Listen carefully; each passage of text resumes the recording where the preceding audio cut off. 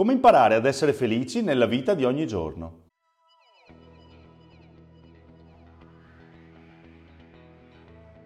Ogni giornata è fatta di rituali. Rispettare degli orari, lavarsi, mangiare, incontrare delle persone, andare e tornare dal lavoro, portare qualcuno da qualche altra parte, frequentare uno sport, oppure anche semplicemente del sano sesso.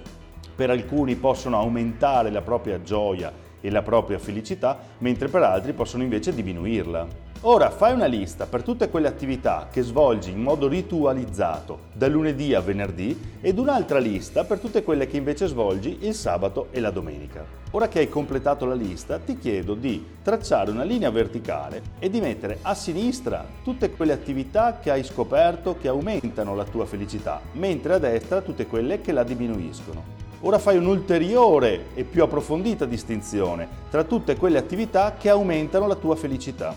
Metti sulla parte sinistra tutte quelle attività che sono a tuo favore, a favore della tua salute, mentre sulla parte destra tutte quelle attività che invece vanno contro di te. Al termine dell'esercizio rileggi e rifletti più volte quello che hai scoperto e appreso di te. E se vuoi condividerlo, metti un commento a questo video oppure scrivimi in privato. Per migliorare il tuo lavoro su te stesso e sulla tua felicità di oggi ti propongo 2 domande. Quali sono i rituali che aumentano la tua felicità quotidiana? Tra questi rituali che aumentano la felicità quotidiana, quali sono quelli che lavorano a favore della tua salute? Se dopo l'esercizio dei rituali a favore della tua salute non te ne è rimasto nemmeno uno della lista, sorridi perché già da oggi hai a disposizione subito centinaia di rituali da poter installare su di te quotidianamente per coltivare la tua felicità.